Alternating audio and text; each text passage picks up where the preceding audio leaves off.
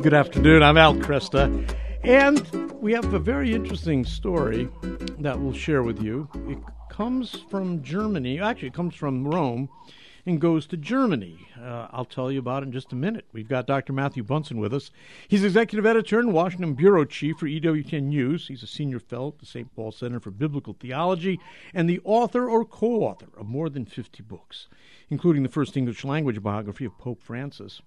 You can follow him on Twitter at Matt, that's 2 T's, Matt Bunson, and be listening to Registered Radio Saturdays at 7 p.m. and Sundays at 11 a.m. Matthew, good to have you back. Thank you. Always good to be with you. Let's talk about this story. It looks as though the Vatican issued a strong warning to the German bishops with what it sounds like a rebuke for the synodal way.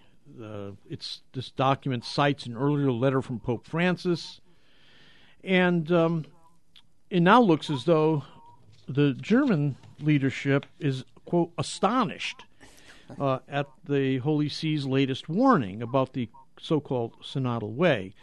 Now, we've talked about this for I don't know how often and over what period of time. For listeners who don't know what that controversy is all about, right, can you just give us a quick running start? Absolutely. Well, what we've been talking about is a multi-year process that really got underway in a strong sense in 2019. And what the intention of it is to have a sort of national synodal process for Germany. It was spearheaded to a large degree by Cardinal Reinhard Marx of Munich-Freising, who was also the president of the German Episcopal Conference, or chairman. And it was constructed with the very close collaboration. In fact, there are those who would argue that they're running it from a lay group, the Central Committee of German Catholics. And that's important to note because they really have been driving the agenda of this. And at its heart, they see this synodal path or this synodal way as a means of unraveling and rebuilding the church in their own image. And I say that in 4 key areas. There's the area of church authority that we've already seen, that they want basically the democratization of the church, in particular the role of bishops. They want things like the ordination of women. They want an end to clerical celibacy. And you could argue the most contentious subject is a almost total abandonment of church teaching on human sexuality, in particular in the area of homosexuality. They want the recognition of same-sex unions. They want an end, essentially, to almost all of the Church's teachings on sexuality and sort of human anthropology that is one of the bedrocks of the Catholic faith. Yeah, absolutely. And many people, of course, are frustrated by this whole conversation. They want to know why doesn't somebody shut the German bishops down? Who do the German bishops think they are, that they can recraft the teaching of the church? But I think we need to remember, too, that it is great being Catholic because it's a universal, it's an international community, and bishops of other lands have weighed in on this. Tell us a little bit about their reaction. Well, they have. Really from the beginning, there has been alarm at this synodal process. We can contrast it with the one that just concluded in Australia that was its own effort at a synodal gathering that was setting the stage for what Pope Francis has asked, which is to bring everyone together in the Synod of Bishops structure in a gathering called the Synod on Synodality. That's important because the Australian process got pretty contentious. There were proposals for the things like the ordination of women and other things that were dealt with, I think, in a way that proved to be ultimately constructive, that everyone had a chance to be heard, but church teaching was still upheld. Yeah. In this case, from the beginning, it has been clear that the objective was already set by the organizers of the synodal way in Germany. They know where they want to get to. They just are going through a kind of kabuki, this very performative theater, not to be unkind here, of how they want to go. They have their objective clearly set.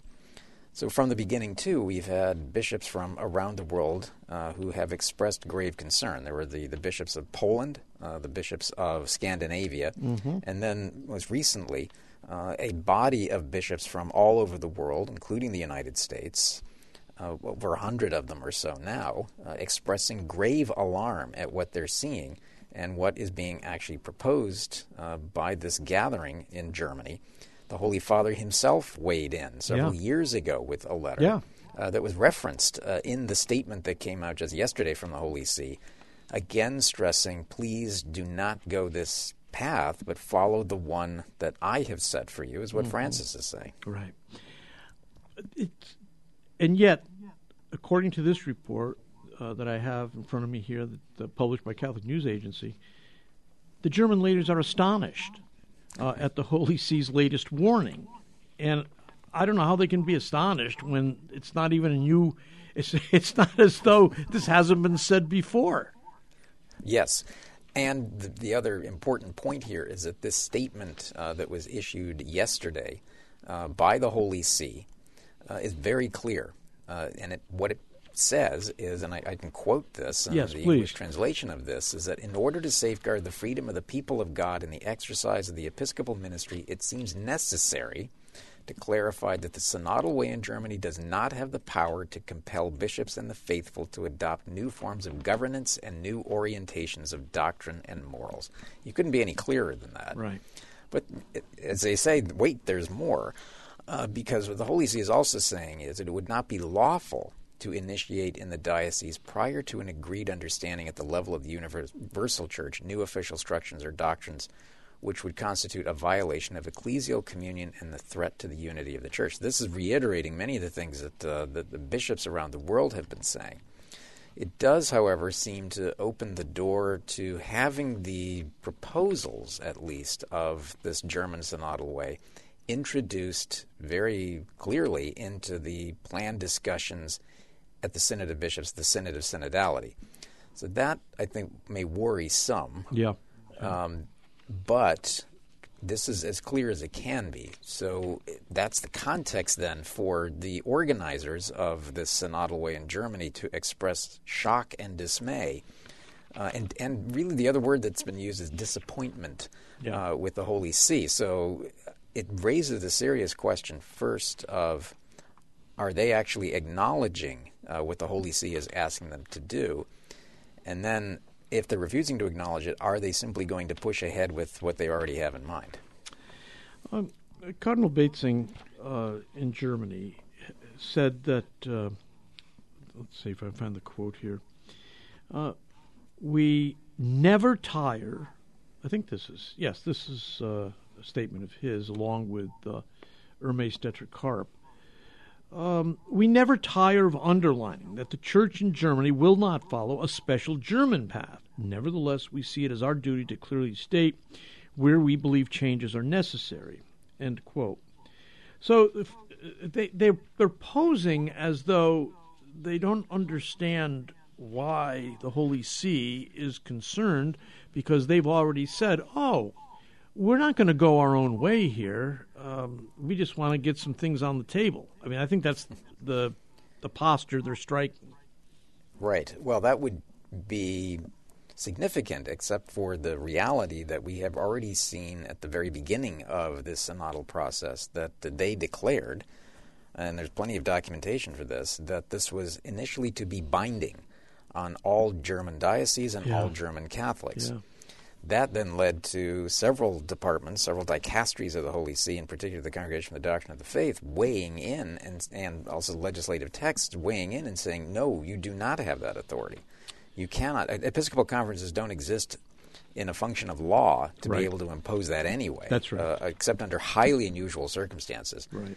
So we have that, but then we continue then to have this push for, as I was saying, I'll use the word again, unraveling of church teaching. Yeah. Now, Cardinal Kasper is a German theologian considered close to Pope Francis. Where does he stand in all of this? Well, his entry into this discussion, I think, has been very significant, because it is safe to say that Cardinal Walter Kasper is not just a prominent and well-read German theologian who has been highlighted by Pope Francis, but he also, I think it is safe to say, is of the very progressive stripe of theologians in the last 50 or 60 years. Mm-hmm. He's a close friend of Pope Benedict XVI. The two of them respect each other as theologians. I think they differ sharply in a lot of different areas. Mm-hmm. But Cardinal Kasper, in weighing in on this whole process, has actually warned that the synodal way is at risk. He used the phrase of breaking its own neck. It's a rather violent image there. It is, very Teutonic. But he said if it does not follow or actually respond to the objections being raised by bishops from around the world. Yeah. And it tells us something that to have a theologian who has explored so many issues of ecclesiology as Walter Kasper has, right, and the theology of the church, that he would now be this alarmed. Now, let's, as some added context, it was following the death of Father Karl Rahner, another very notorious theologian, that Kasper himself noted that I'm sorry, I meant Hans Kung, the passing of Hans Kung, that Kung himself had essentially departed from communion. Right. He was making the point that Kung was, as he put it, I think the phrase that he used was essentially trying to create his own church. Yeah. And I think he's seeing in the synodal way, and you and I have talked about this, that the synodal way in Germany is in many ways the inheritor of the thought and the agenda of Hans Kung. It has really tried to implement much of Kung's vision for the church. And so I think Kasper sees in this many things that really alarm him. You know, I don't know if I ever told you this story, but Hans Kung spoke at the University of Michigan a long time ago. And he had, I think, a lectureship for a year here. And this was after he had his license revoked to teach Catholic theology. And he got up in front of everybody and rather flippantly said, you know, they've told me I'm not a Catholic theologian anymore, but I'm a Catholic and I'm a theologian. So I must be a Catholic theologian. That's the flippancy. To me, that sums up kind of his spirit. Agreed. And it's a similar task that we see with a lot of sort of Catholic journalists. Are you an authentically faithful Catholic journalist, or are you a journalist who happens to be Catholic? Right. And then you happen to be writing on Catholic affairs. That's right. Yeah. It's much more serious, of course, with someone like Hans Kung, and Walter Kasper sees it, which is why I think we're in such dire straits here with the Germans. Yeah, yeah. Well, it's good to note the Holy See's acting, and the bishops around the world are acting. So we'll see where this goes. But I'm glad to see Vatican responding. Matthew, thanks so much. I wish we had more time today. We'll talk again.